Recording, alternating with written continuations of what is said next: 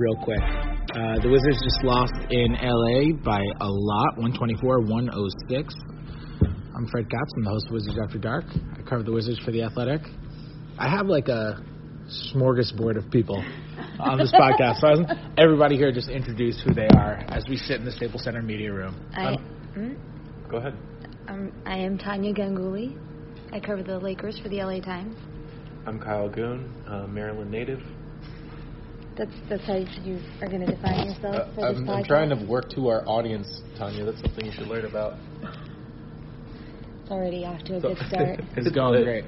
And we have a live studio audience of...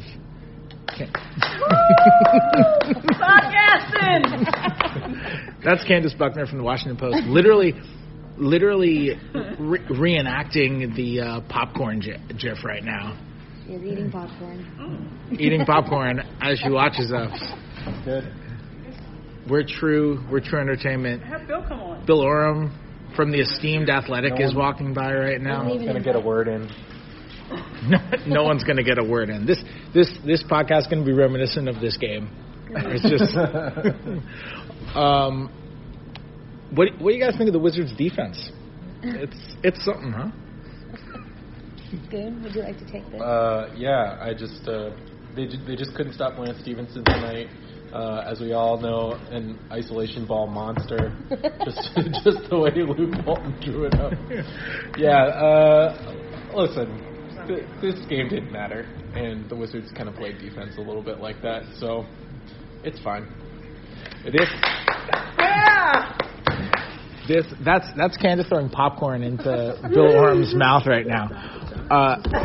This game was okay. So Candace and I sat courtside for this game, which great seats. Which can you tell us what Luke Walton was saying the whole game? Well, so we visiting. I've never gotten those as a visiting beat writer. I've seen it one other time. I saw Jeff McDonald from the covering San Antonio. I saw him sitting there one day, and it was curious because it's unusual. Well, so like that was like the ultimate sign of like how little this game mattered to me. Like that they were willing to give you those seats. Yeah, that like they were available. Yeah, that they were available. That there was little enough media here for them to be like, yeah, just give those to the Wizards beat writers. There's actually more media here than the Sacramento Kings game on Sunday. And Sacramento's much closer than Washington, D.C., if your listeners are aware and are looking at that. Yeah, it's just been kind of dead here, especially since they got eliminated from the playoffs. And yeah, it's been a weird atmosphere. It's very weird with LeBron around talking about not being on a playoff team, and there's been times when LeBron's been pretty moody afterward in the locker room because he's frustrated. And there's not really much that the Lakers have been able to do about it. I'm sorry, I know from across the table. I know I'm a live studio audience member. I'm supposed to be silent. But don't you guys feel like I always go back to this like ESPN Plus soundbite that Bron did with Maverick and Rich, and Rich always says, if you lose in Cleveland, it's different than losing in LA. And when your manager is sitting courtside with freaking Jeffrey Katzenberg, how upset are you about missing the playoffs as a Laker? I feel like it definitely has been weird for him because I think that he's never had a season like this, and he always likes to say, well, I didn't make the playoffs my first 2 years. I haven't always been in the playoffs, but it's never been like this because his first 2 years, like he wasn't LeBron, the LeBron that he is now, and this year they really everyone. Also, in his second year, they tied for 8th in the East, so it was a tiebreaker that kept him out of the playoffs. So every game through the finish line mattered. But those weren't years when he was in the position that he's in. I mean, there was this expectation up until he got hurt that, I remember talking with people about how as long as the Lakers get into the playoffs, they can compete with pretty much any team in the West. That was the thinking right before LeBron got hurt. Then he gets hurt and the wheels just completely fell off. The Lakers roster had so many problems with it that just got exposed during that time, and it got worse. And once he came back, they never got back to the point that they were at before his injury. Can we talk about the most important thing of the night? Can we talk about if it matters if Lance Stevenson stepped on Jeff Green's foot? Because Lance Stevenson stepped on Jeff Green's foot for sure, which absolutely was the reason. It was absolutely indisputably the reason that Jeff Green stumbled and sent the Lakers bench into the greatest frenzy I've ever seen from a crossover in my entire. I mean, it extended into the next possession and then into a timeout. Rondo was so pleased about that. Rondo was so pleased that Scott Brooks called the timeout just so they could expand on the joke and he could go ask Jeff Green, how are your ankles? Yeah, we have an all-time gif of JaVale McGee just falling down out of excitement. They flipped and Jeff Green totally had his foot stepped on. Can we can all just choose to ignore that, right? Listen, Lance needs a win. Lance said he only tapped it a little. He said, I just tapped it a little. Just a little tap. Is that what he said? It was a great line. I mean, he absolutely just flat out stepped on it.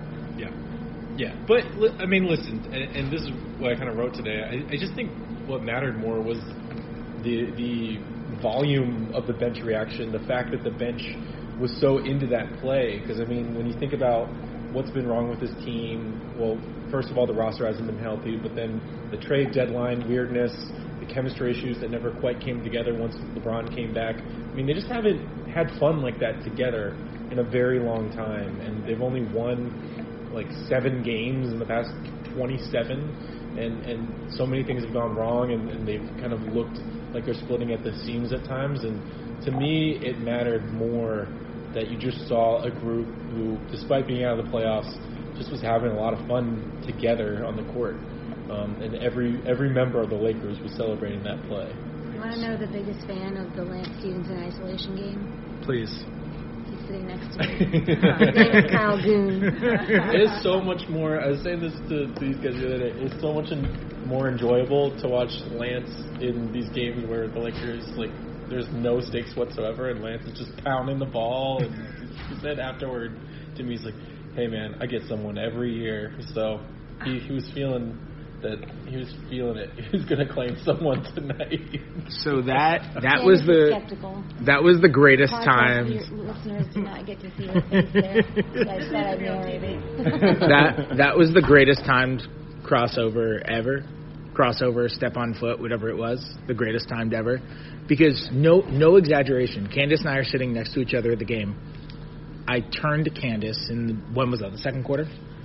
First quarter. I turned to Candace and I said to you that Jeff Green has really mailed in the last month. And right as I say it, Jeff Green just totally gets. Jeff Green went 7 straight games without an offensive rebound. Right as I say it, Jeff Green just gets crossed over into gets his foot stepped on into the oblivion. I was like, that was exactly timed at that moment. The basketball gods were just having a sense of humor at that exact moment. They heard. I spoke that foot into existence, stepping on the other foot. Bradley Beal had 17 straight points for the Wizards tonight. And I don't know. Okay, so you guys are on the outside. Clearly the number one most important storyline right now for the Wizards is, does Bradley Beal make All-NBA? Because if he does, he's Supermax eligible, and then the Wizards either offer it to him and he accepts, or they offer it and then they've got 2 Supermax guys in Beal and Wall, or they offer it to him and he declines and then they have to trade him, or they presumably have to trade him, or he doesn't make it, and then you have a different sort of conversation. But that's clearly the number one thing. And I'm wondering, you guys from the outside, you saw Beal at 32 tonight on 19 shots. He got to the free throw line 13 times. He had that stretch in the third quarter where over 7 minutes and 17 seconds, he scored 17 straight points. No other Wizard scored. And it wasn't like he only took shots. Other guys were just missing. And it was like the perfect microcosm of Bradley Beal has to score for the Wizards. They maintained being down double digits pretty much the whole time during that stretch. It was the perfect microcosm of Bradley Beal has to score in order for the Wizards to kind of just even just stay below average, and it wasn't Beal's fault. I'm wondering, are you going to be either of you guys going to be voters? We don't You think? vote. You don't. LA Times doesn't vote. You think you'll be a voter? I'm not sure. You think you'll be a voter? I have been previous years. The only thing I'll say about Bradley Beal is I did some TV locally yesterday, and they wanted to rank the shooting guards in the NBA, and I put Bradley Beal number 2 this year which I felt like was a little bit of a discredit to Clay because he's so darn good, but what I love about Bradley Beal, and listen, he's 6th in the NBA in scoring since John Wall went down, 5th in steals. He's that prototypical two-way guard that can beat you so many ways offensively, whereas Clay is, going to beat you one way and he's going to beat you repeatedly. But man, all NBA 6 guards. So what's the Harden and Curry are locks ahead of him. And Dame's a lock. And then Dame's a lock. But other than that, there's You don't have Kyrie ahead? Okay, Kyrie. Yeah.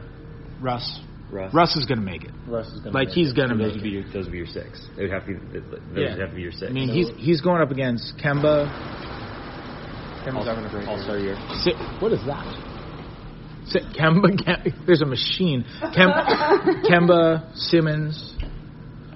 Yeah, I'm not sure if Simmons could be eligible at forward as a too. Guard. He was a guard for All-Star voting, but sometimes they change that around. He could be eligible at both guard and forward. Yeah. Could be Kemba, could be Simmons. Yeah, I'm not sure that he makes it. The thing I like about Bradley is just Clay is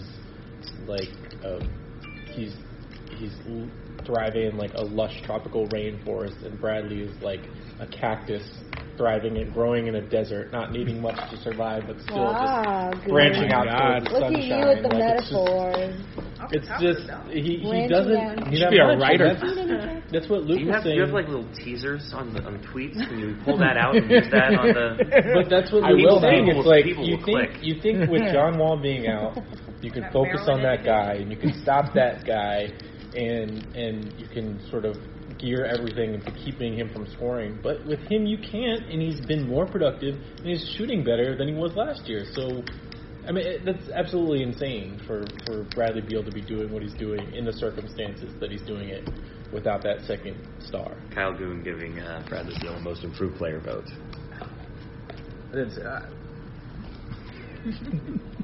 But he's been good. He's been very good. I don't know if he's going to make it. If they lose 50 games, That's tough. that doesn't have a huge. I don't know if I'll have a vote or not. Those are LeBron level losses numbers. So. I don't. How many seasons? I don't know if that's. I don't know if that would have a huge impact on my opinion personally, because he's not the reason. By the conversation. Just coming up and leaving. That's. How much longer will you guys be here? I don't know, 2 minutes. I just need 30 minutes to write, and I'll be back. Okay. So, Orem's gone now. Thank God. So, now let's get the real podcast going. That's what I always say. Exactly. It wouldn't make a huge difference for me. What's the difference between losing 50 and losing 48 when he didn't really have a hand in those losses? They have those losses because they can't defend and because they change their lineups every 2 seconds and because they just frankly don't have that much talent around him compared to other teams around the league. But I had an executive. Not that this is the case with either of these guys, but I always had an executive tell me a lot that you should always be wary of a good player on a bad team. And granted, it's Magic Johnson dissing Bradley. This was years ago before I'd ever met Magic Johnson. But there's part of that too. If a player has really good numbers and he's playing on a team that doesn't have much hope, he takes some of the blame for that, even if his numbers are good. So I don't discount wins and losses totally when thinking about how good a specific player is. yeah, I think it's all contextual. I think it all. When you watch the games, how much are those numbers fake? Zach LaVine's numbers are fake, right? To some degree. I like Devin Booker. I like Devin Booker a lot. I think he's really good. I think he's gonna be really good. But his numbers being as high as they are today are a product of his situation. Did you see that Phoenix is gonna do a bobblehead giveaway in honor of the 59 points They're going to do a bobblehead giveaway in honor of Devin Booker's 59 points when they lost the game by 33. They have to find something to be happy about and to celebrate. What? Size don't correlate on podcasts. You have to be a little bit more money. Goon size a lot. I sigh a lot. All right, guys. Anything else to talk about before we go? Candace? Tanya got herself a $400 lamp. You want to talk about that?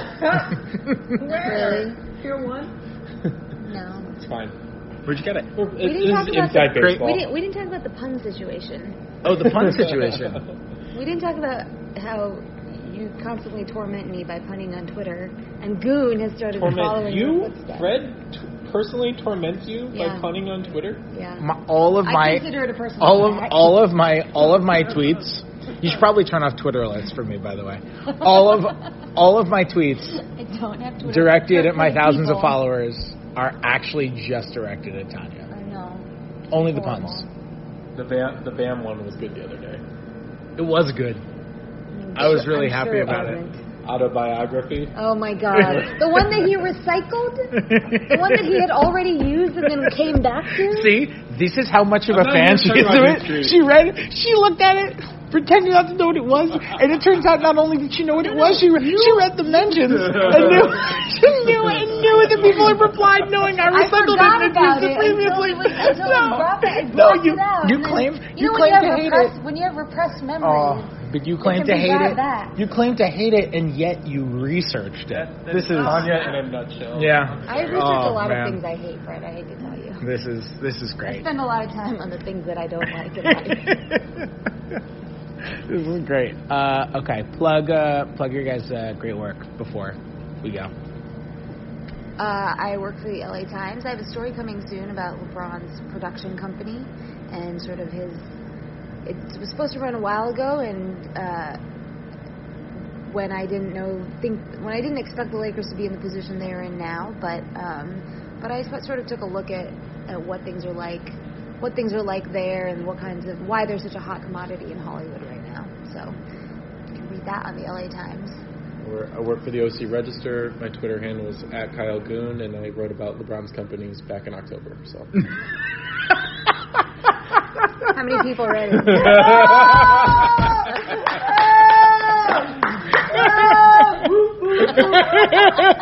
We out. Okay. All right. Candace, you don't need to plug anything. No, I'm just applauding. I haven't applauded you guys out. All right. Subscribe to Wizards After Dark. Give us 5 stars. Leave a nice review. I'll be back after the game tomorrow night in Phoenix. I'll talk to you guys then. Good.